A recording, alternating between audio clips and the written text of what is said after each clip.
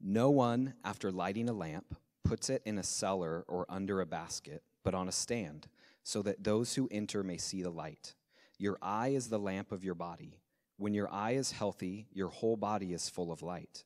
But when it is bad, your body is full of darkness. Therefore, be careful lest the light in you be darkness. If then your whole body is full of light, having no part dark, it will be wholly bright, as when a lamp with its rays gives you light. While Jesus was speaking, a Pharisee asked him to dine with him, so he went in and reclined at table. The Pharisee was astonished to see that he did not first wash before dinner. And the Lord said to him, "Now you, Pharisees, cleanse the outside of the cup and of the dish, but inside you are full of greed and wickedness. You fools! Did not he who made the outside make the inside also? But give as alms those things that are within, and behold, everything is clean for you. But woe to you, Pharisees, for you tithe mint and rue and every herb, and neglect justice and the love of God. These you ought to have done without neglecting the others. Woe to you, Pharisees, for you love the best seat in the synagogues and greetings in the marketplaces. Woe to you, for you are like unmarked graves, and people walk over them without knowing it." One of the lawyers answered him, "Teacher, in saying these things you insult us also." And he said, "Woe to you, lawyers also, for you load people with burdens hard to bear, and you yourselves do not touch the burdens with one of your fingers. Woe to you, for you build the tombs of the prophets whom your fathers killed. So you are witnesses, and you consent to the deeds of your fathers, for they killed them, and you build their tombs. Therefore also the wisdom of God said, I will send them prophets and apostles. Some of them they will kill and persecute, so that the blood of all the prophets shed from the foundation of the world may be charged against this generation, from the blood of Abel to the blood of Zechariah, who perished between the altar and the sanctuary. Yes, I tell you, it will be required of this generation. Woe to you, lawyers, for you have taken away the key of knowledge. You did not enter yourselves, and you hindered those who were entering." As he went away from there, the scribes and the Pharisees began to press him hard and to provoke him to speak about many things, lying in wait for him to catch him in something he might say. In the meantime, when so many thousands of people had gathered together that they were trampling one another, he began to say to his disciples first, "Beware of the leaven of the Pharisees, which is hypocrisy. Nothing is covered up that will not be revealed, or hidden that will not be known. Therefore, whatever you have said in the dark shall be heard in the light, and what you have whispered in private rooms shall be proclaimed on the housetops." Thanks, Mike. Well, if you haven't already, go ahead and start turning to Luke chapter 11.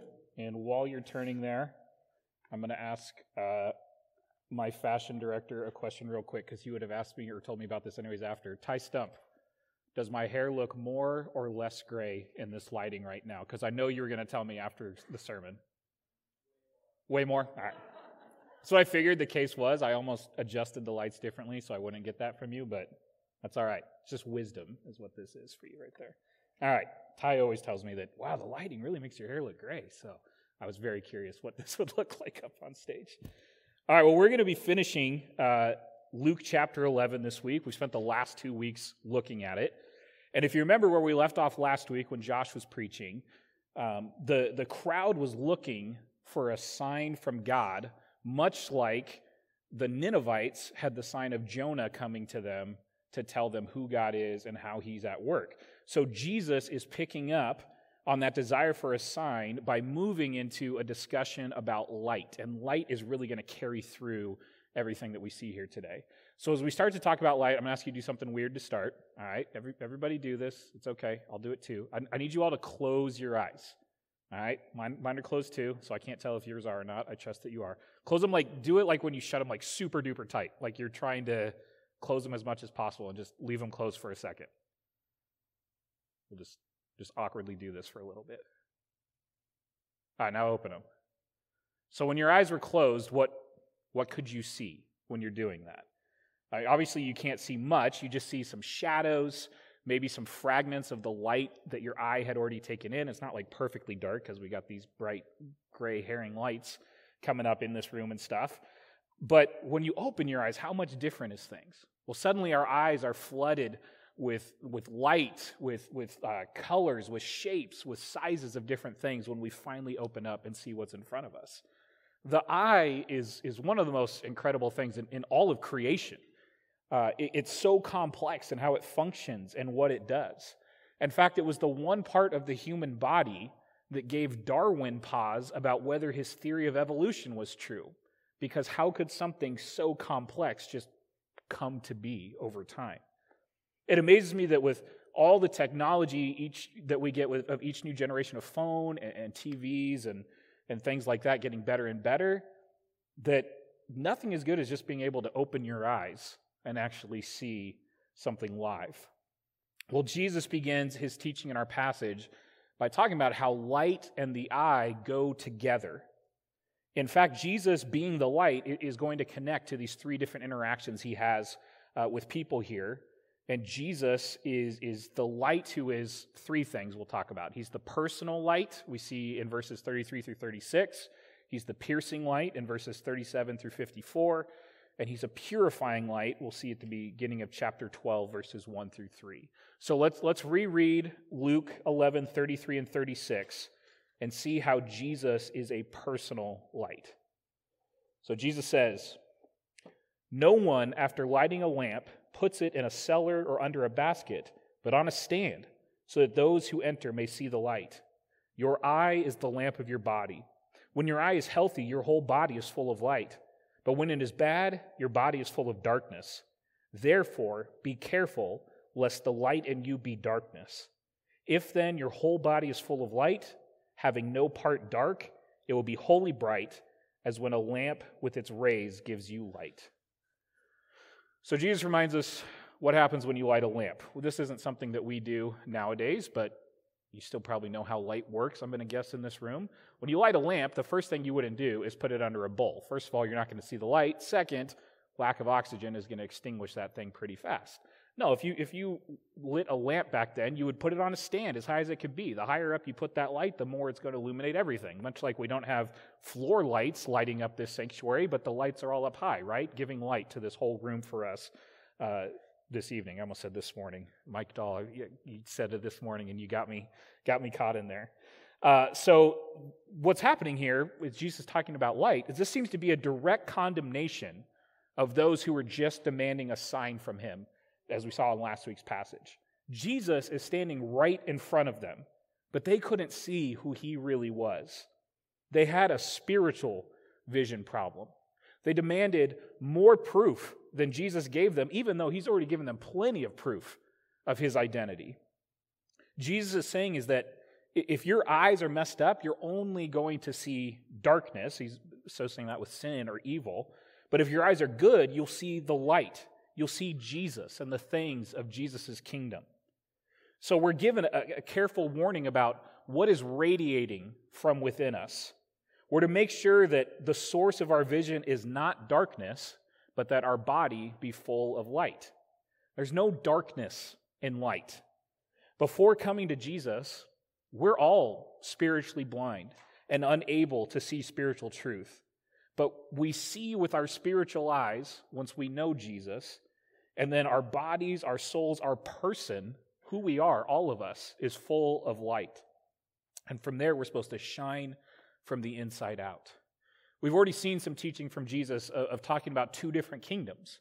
He's talking about the kingdom of darkness and the kingdom of light. And when he's talking about those, he's saying there's no neutrality. There's no middle ground when it comes to those kingdoms. You're in one or the other. You're either sons and daughters of the kingdom of darkness or of the kingdom of light. We must choose the kingdom of light. We must choose Jesus. Now, light is something that Jesus talks about all over the place in the Gospels. In John 8:12, it says, "Again, Jesus spoke to them, saying, 'I am the light of the world. Whoever follows me will not walk in darkness, but will have the light of life.'"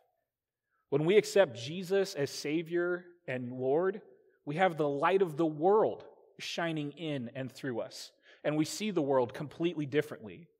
Our worldview is forever altered, and we see all of life differently than those who are still full of darkness. We answer the big questions of life differently and live differently because of Jesus shining in and through us. Pastor Jonathan Edwards, he says this: a sound eye allows the kingdom of God inaugurated by Jesus to enter and infuse one's life. People who are receptive to the kingdom are thus given light and guidance necessary to negotiate a dark world. And then Christian musician Michael Card, who also has written some theology books, says, when a door is open to a darkened room, the light floods in and illumines every corner. The darkness does not extinguish the light. It is always pushed back. The evil generation should simply look to the sure sign of the light that is in Jesus. They should stop asking for other signs, for no more signs will be coming. It's with the light of Jesus in us that we shine for him. Again, Jesus talking, Matthew 5:16. In the same way, let your light shine before others so that they may see your good works and give glory to your Father who is in heaven. When they see our good works, they don't praise us for our good works. They praise our Father in heaven because it's his light shining through us. So Jesus reminds us when the eye is good, when it's completely healthy, the action of the whole body, all of us, is influenced by it. But when on the contrary, when the eye is evil or diseased, it affects the physical comfort and activity of the whole person. Now, back when Jesus is talking in the Middle East during these times, eye diseases would have been painfully common. They didn't have eye drops you could just go to fix any eye problem you had. So this illustration is one that they would get right away. If you're having issues with your eyes, there's probably nothing you're going to be able to do about it. That's going to affect your quality of life going forward. But what a good eye, a good heart does, what does it look like when that personal light is shining? Well, the good heart is one that is not only changed, converted, and renewed, but it's thoroughly, powerfully, constantly under the influence of the Holy Spirit. Is a heart which loathes all compromises, all lukewarmness of religion. It sees one great objective, to glorify God and do his will. And it has one main desire, to please God and be commended by him. Compared with this, the praise and favor of man are nothing. Now, this doesn't mean that we have to be perfect or that we're not going to have struggles. That's going to happen. Even the examples of the faith throughout Scripture, they have weaknesses and they made mistakes, but they had good hearts. They were unmistakably men and women of God. The blessings of a good heart are vast. The person who has it, they try to do good all the time. They're like a lighthouse in the middle of a dark world. They reflect light on hundreds of people whom they may not even know, but they still see there's something different about them. So our eye must be good and healthy if our whole body is to be full of light. May we be people who are full of the light of Jesus that shines out in the darkness. And while Jesus is teaching this, he encounters a group that hasn't seen or embraced the light. He's invited in verse 37 to attend a meal at the house of a Pharisee. Let's read 37 through 54 again. It says, while Jesus was speaking, a Pharisee asked him to dine with him, so he went in and reclined at table. The Pharisee was astonished to see that he did not first wash before dinner. And the Lord said to him, now you Pharisees cleanse the outside of the cup and of the dish, but inside you are full of greed and wickedness. You fools, did not he who made the outside make the inside also? But give as alms those things that are within, and behold, everything is clean for you. But woe to you, Pharisees, for you tithe mint and rue and every herb, and neglect justice and the love of God. These you ought to have done without neglecting the others. Woe to you, Pharisees, for you love the best seat in synagogues and greetings in the marketplaces. Woe to you, for you are like unmarked graves, and people walk over them without knowing it. One of the lawyers answered him, Teacher, in saying these things you insult us also. And he said, Woe to you, lawyers also, for you load people with burdens hard to bear, and you yourselves do not touch the burdens with one of your fingers. Woe to you, for you build the tombs of the prophets whom your fathers killed. So you are witnesses, and you consent to the deeds of your fathers, For they killed them, and you build their tombs. Therefore also the wisdom of God said, I will send them prophets and apostles, some of whom they will kill and persecute, so that the blood of all the prophets shed from the foundation of the world may be charged against this generation, from the blood of Abel to the blood of Zechariah, who perished between the altar and the sanctuary. Yes, I tell you, it will be required of this generation. Woe to you, lawyers, for you have taken away the key of knowledge. You did not enter yourselves, and you hindered those who were entering. As they went away from there, the scribes and Pharisees began to press him hard and to provoke him to speak about many things, lying in wait for him to catch him in something he might say. Commentator James Dunn sets up this interaction like this. He says, the conflict between Jesus and his enemies here reached its climax. He rebuked their hypocrisy and pronounced upon them 6 woes. His words are full of warning for his followers of all ages. Religions ever tend to become a matter of form and ritual. Hypocrisy is often unconscious. Its practice is almost universal. Now, I don't know about you, but when I first looked at this passage and was studying it this week, I noticed Jesus' tone in how he's talking to them.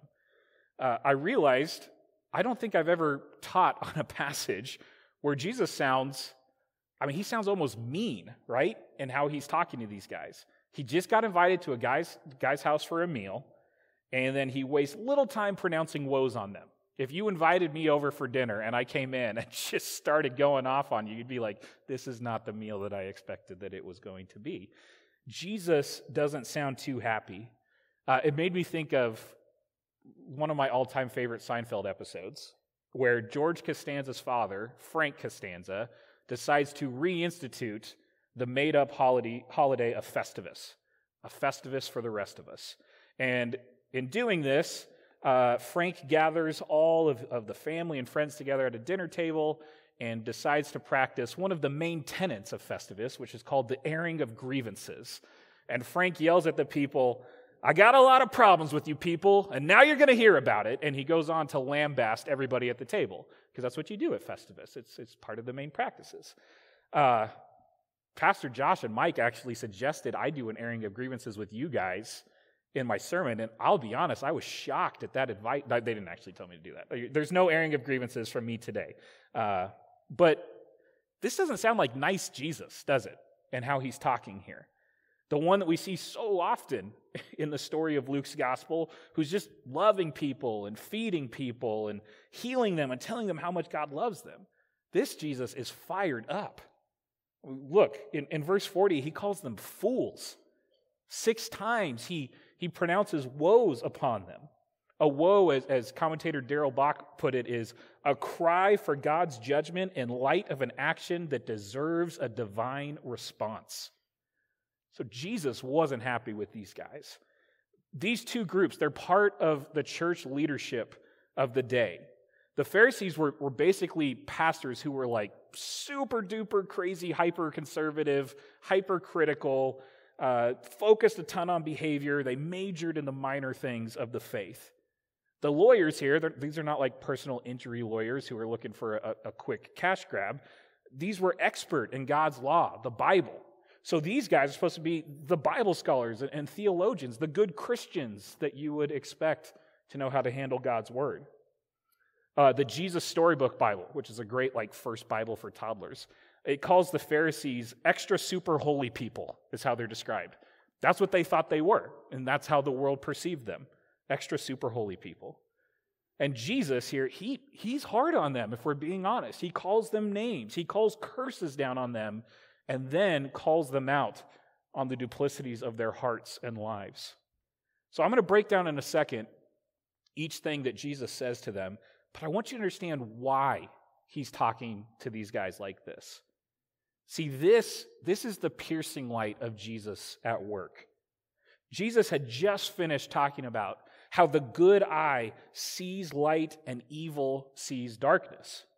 Jesus is using here a sharp, piercing delivery to try and open up the eyes of these religious hypocrites. One of the pictures of Jesus in the last book of the Bible, in Revelation, is him having a sword coming out of his mouth. And that's what I kind of think Jesus is doing here in this story. With the righteous and holy flaming sword of his mouth, he cuts through these men and pierces them right in their hearts.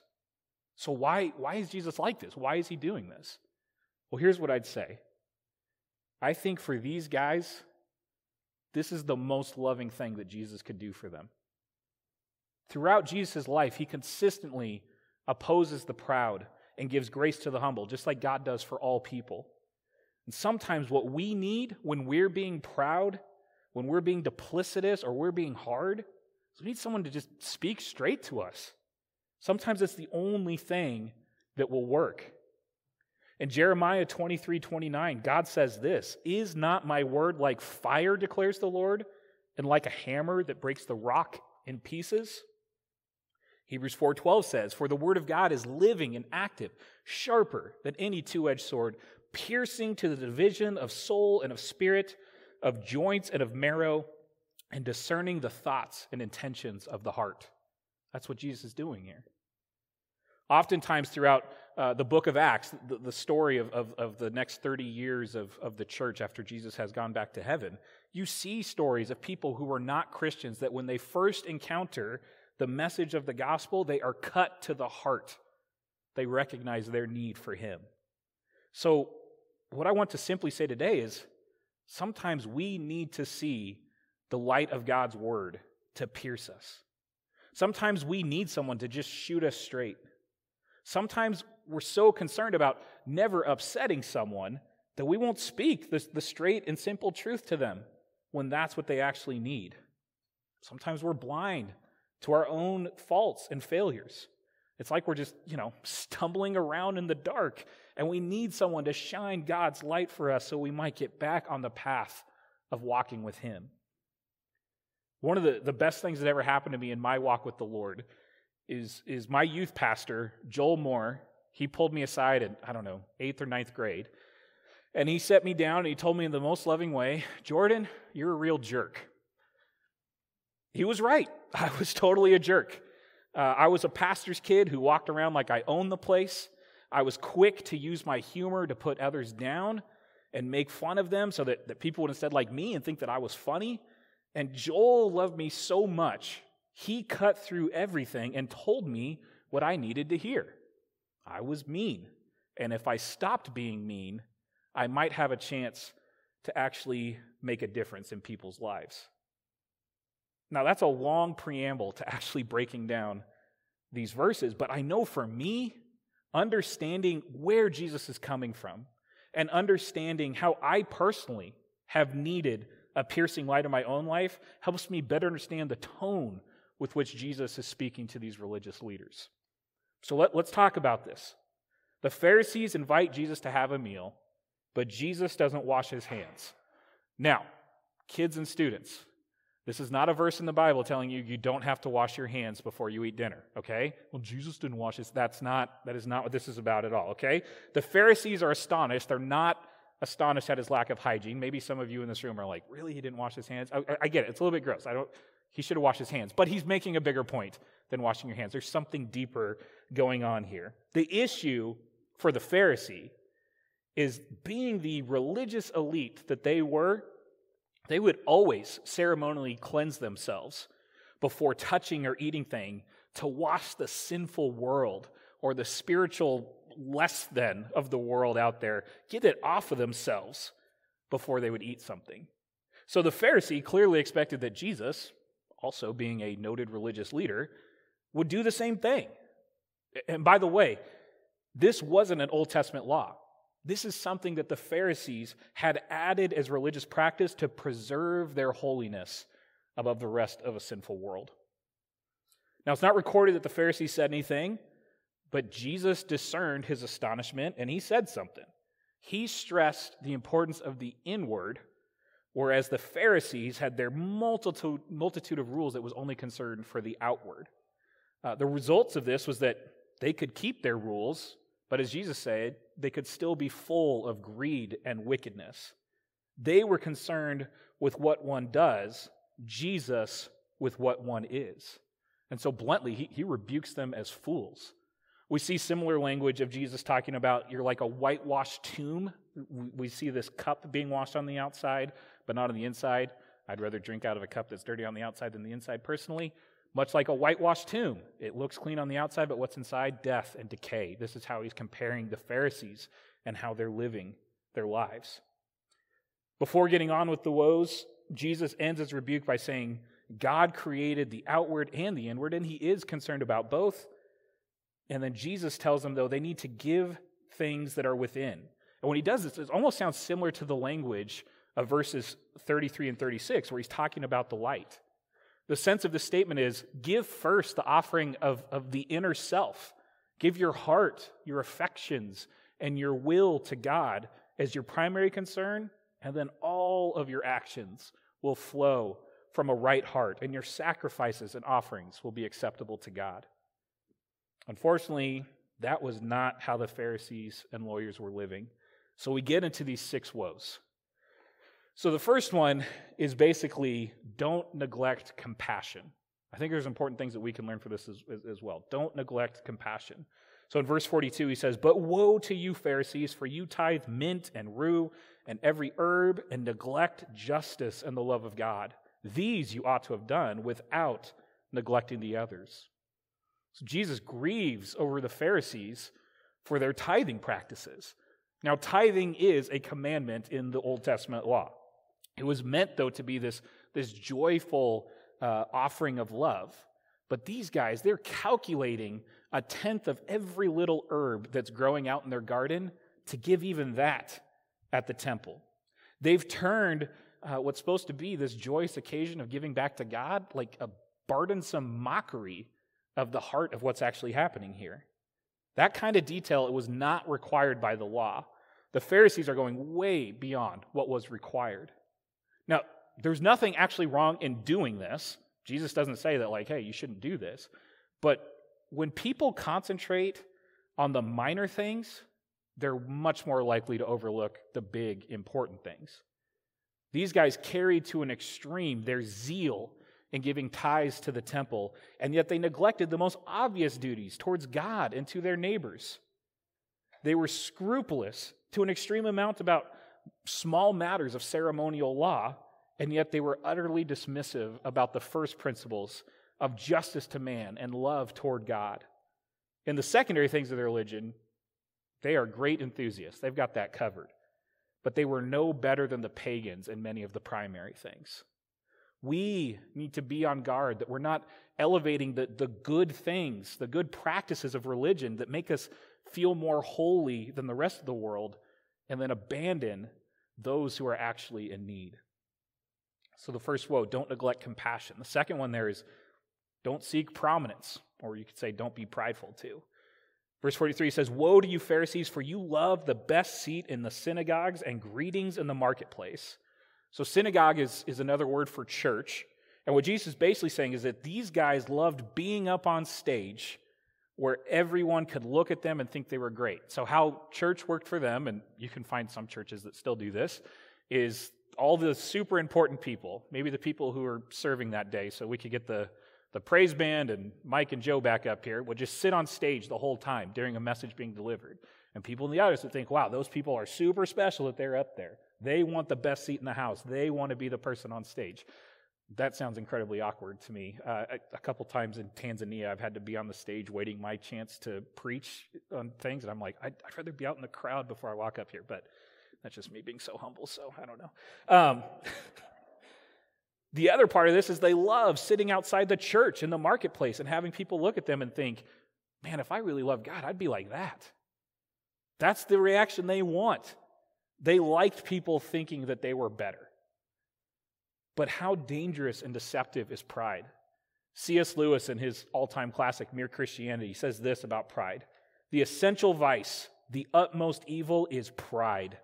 Unchastity, anger, greed, drunkenness, and all that are mere flea bites in comparison. It was through pride that the devil became the devil. Pride leads to every other vice. A self-righteous prude who goes regularly to church may be far nearer to hell than a prostitute. Pride, and especially spiritual pride, are so dangerous. I'll be honest, I get concerned about the social media culture we live in, where everything is about followers and getting likes and constantly screaming out, look at me, look at me. When we want others to look at us, Jesus says, whoa, slow down. Be careful. It can lead us down a dangerous road. The third woe is don't contaminate others. In verse 44, he says, woe to you, for you are like unmarked graves, and people walk over them without knowing it. So Jesus calling them unmarked or unseen graves might be another way to translate this or to think of it. So to come in contact with a grave was to be seen as ceremonially unclean or defiled. A problem was that sometimes people were buried in unmarked graves where they didn't have a post up, or they didn't have used crosses back then, or they didn't have something up showing that it was a grave. And so an unknowing traveler could easily walk over such a grave, and then unintentionally they become defiled. So there's irony in the comparison of the religious Pharisees who thought so well of themselves to these unsuspected sources of corruption, of defilement. People who walked over unmarked graves became ceremonially unclean, and people who walked in the teaching and ways of the Pharisees became morally unclean. At this point, the lawyers enter the conversation. Now, the lawyers, who were men who spent all of their time to study the Old Testament law, they don't like what Jesus has been saying so far. It's not clear what made the lawyer think that Jesus' words were not meant to apply to him and his colleagues, but the reference to tithing, which in essence is a legal issue from the law, might have been a possible source of misunderstanding for them. And so since in the lawyer's view, Jesus could not possibly have meant to include lawyers in his criticism, he gives Jesus the opportunity to exclude them in what he's saying. He says, you're insulting us. Why are you saying this in front of us? Jesus has no intention of letting lawyers off. He proceeds to single them out for special criticism with the fourth woe, telling them not to burden others. Verse 46, he said, woe to you lawyers also, for you load people with burdens hard to bear, and you yourselves do not touch the burdens with one of your fingers. So the lawyer's job was to explain God's law in such a way that it helped and inspired people. Instead, they've turned it into this tiresome burden. The lawyer's failure to touch the burdens with one of your fingers might mean that they didn't even lift a finger to help other people, or that their interpretations enabled them to escape from having to follow all the rules they created. They didn't have to use a finger. Regardless, what Jesus is upset about is that the lawyers have added rules and regulations to each of the Old Testament laws in order to make sure someone doesn't break it. But they go way overboard in how they do this. For example, this would be an easy one for us to track. On the Sabbath, they taught a man may not carry a weight in his right hand or left hand, or in his bosom or on his shoulder. Okay? But you can carry weight like this: on the back of his hand, or with his foot, or with his mouth, or with his elbow. I don't even know what that means. Or in his ear, or in his hair, or between his mouth and shirt like this, or in the hem of his shirt, or in his shoe, or in his sandal. That's totally clear, right? Of how you're allowed to carry weight on the Sabbath. No questions there of, oh shoot, it slipped from my elbow to my bosom and I am in trouble now. Like, it's totally clear. Multiply this by all the regulations that they've added to each one of the laws of the Old Testament, and ordinary people become so overwhelmed they don't know what they can and can't do. But there's this multitude of loopholes for the lawyers, though, who have written these restrictions. They know how to get out of it, so they can still do what they want to do. Woe to those who burden others. Fifth, woe to those who worship dishonestly. Here, let's read verses 47 through 51 again to know what he's talking about. He says, woe to you, for you build the tombs of the prophets whom your fathers killed. So you are witnesses, and you consent to the deeds of your fathers, for they killed them, and you build their tombs. Therefore also the wisdom of God said, I will send them prophets and apostles, some of whom they will kill and persecute, so that the blood of all the prophets shed from the foundation of the world may be charged against this generation, from the blood of Abel to the blood of Zechariah, who perished between the altar and the sanctuary. Yes, I tell you, it will be required of this generation. So here Jesus says that the lawyers act like they honor and love the words of the prophets, when in fact they're just like their forefathers who killed the prophets of God in the Old Testament when they heard a message that they didn't want to hear, that they didn't like. Fancy tombs had been built to these past prophets, acting like, oh yeah, we love everything they did. But the lawyers today were rejecting the prophets and apostles just the same as was done in the past. Jesus mentions from Abel, so that's the first servant of God who's killed all the way back in Genesis, to Zechariah. He's the last of the Old Testament prophets who was literally murdered in the temple because of what he said to a king that he didn't like it. They stoned him to death right in the middle of the temple. This is to point out that this has always been the case, that their generation now is going to have to reckon with the faithful who were slain. And this will obviously play itself out, most importantly, in the crucifixion of Jesus himself, the one that the prophets have all been talking and pointing to, the one who is the literal Word of God, the one who has the answers to all of their questions. Then we get to the sixth woe: don't reject God's Word. This is 52, just 52, sorry. Woe to you, lawyers, for you have taken away the key of knowledge. You did not enter yourselves, and you hindered those who were entering. So the final woe reveals another paradox. The lawyers claimed to explain the meaning of the law and to be teachers of the people, when in fact they have taken away the key of knowledge, meaning the key that unlocks the meaning of Scripture and brings people to the knowledge of God. Their methods made it so that people could not get at the essential meaning of God's Word. Instead of opening up the treasures of knowledge, the lawyers have shut the lid on it. They turned the Bible into a book of riddles and confusion, which only the experts could understand. And the experts were so pleased and preoccupied with the mysteries that they created that they themselves were missing the wonderful things that God was saying, including that Jesus is the Messiah. They neither entered themselves nor allowed others to enter into this. There were ordinary people who were on their way to the knowledge of God until these teachers turned them away. Jesus himself, he is the key to knowledge. That it's through him that people enter the kingdom of God.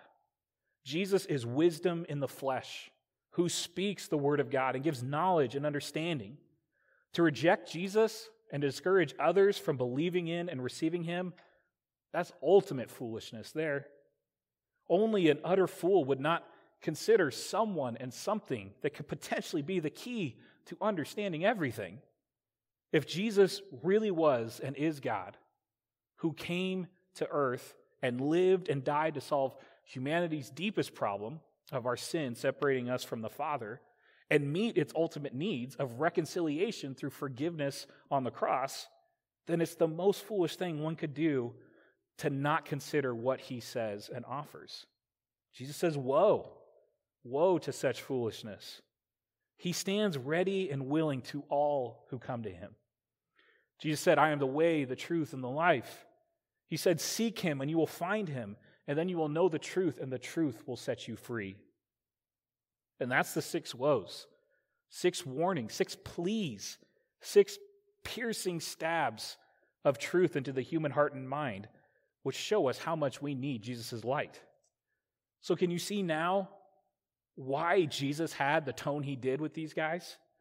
Can you hear the frustration, the sadness, the desperation in his voice for how those who are supposed to be the spiritual leaders of the people are instead blinding them from the truth of who God is? Jesus needed to shine a piercing light onto them. Today, do you need to be pierced and cut to the heart? Maybe you're here and you are a follower of Jesus. And what you need most is to hear Jesus saying to you, you're being a fool. How you're living and the decisions you're making are foolish. Stop it. Wake up. Let your eyes be good and the light shine out of you. Or maybe you're on the other end. Maybe you have a friend who really needs to be pierced by the truth of God's word. And you're afraid to say something because you don't know how they're going to react to you. Be courageous. It's not mean, but loving to speak the truth. Truth balanced with grace in how we do this. Especially, though, when you're doing it because you really love and care for the person. Jesus is the light we need. And his light comes to us through his word that pierces our heart. Now, here's the thing. When we're pierced, it's going to be painful at first, all right? But once we enter into it, we always end up feeling better and being better. Think of a surgeon. No surgeon ever operates because they want to hurt a person, but they cut a person open in order to heal them, right? And that's what Jesus, our great physician, does for us. He cuts us in order that our hearts might be healed. Really, Jesus was gracious in saying all the things that he did to these guys, even though it seems harsh when you first read it. He didn't have to, but he did so in hopes that they would hear and respond.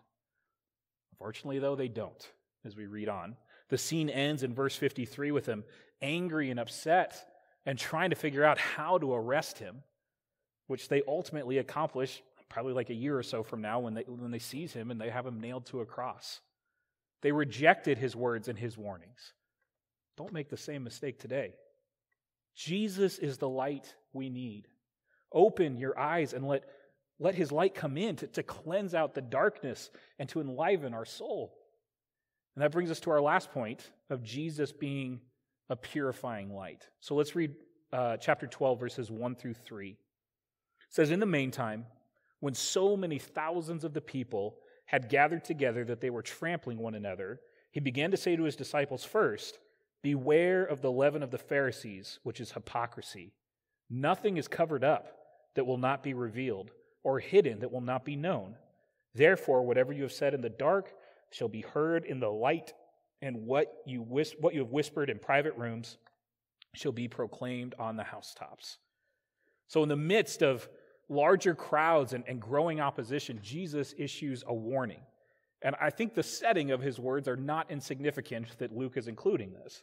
Even though people they're like practically crawling over one another to get to Jesus, the disciples should not be fooled by current popularity and need to remember the opposition that Jesus had faced and is going to face.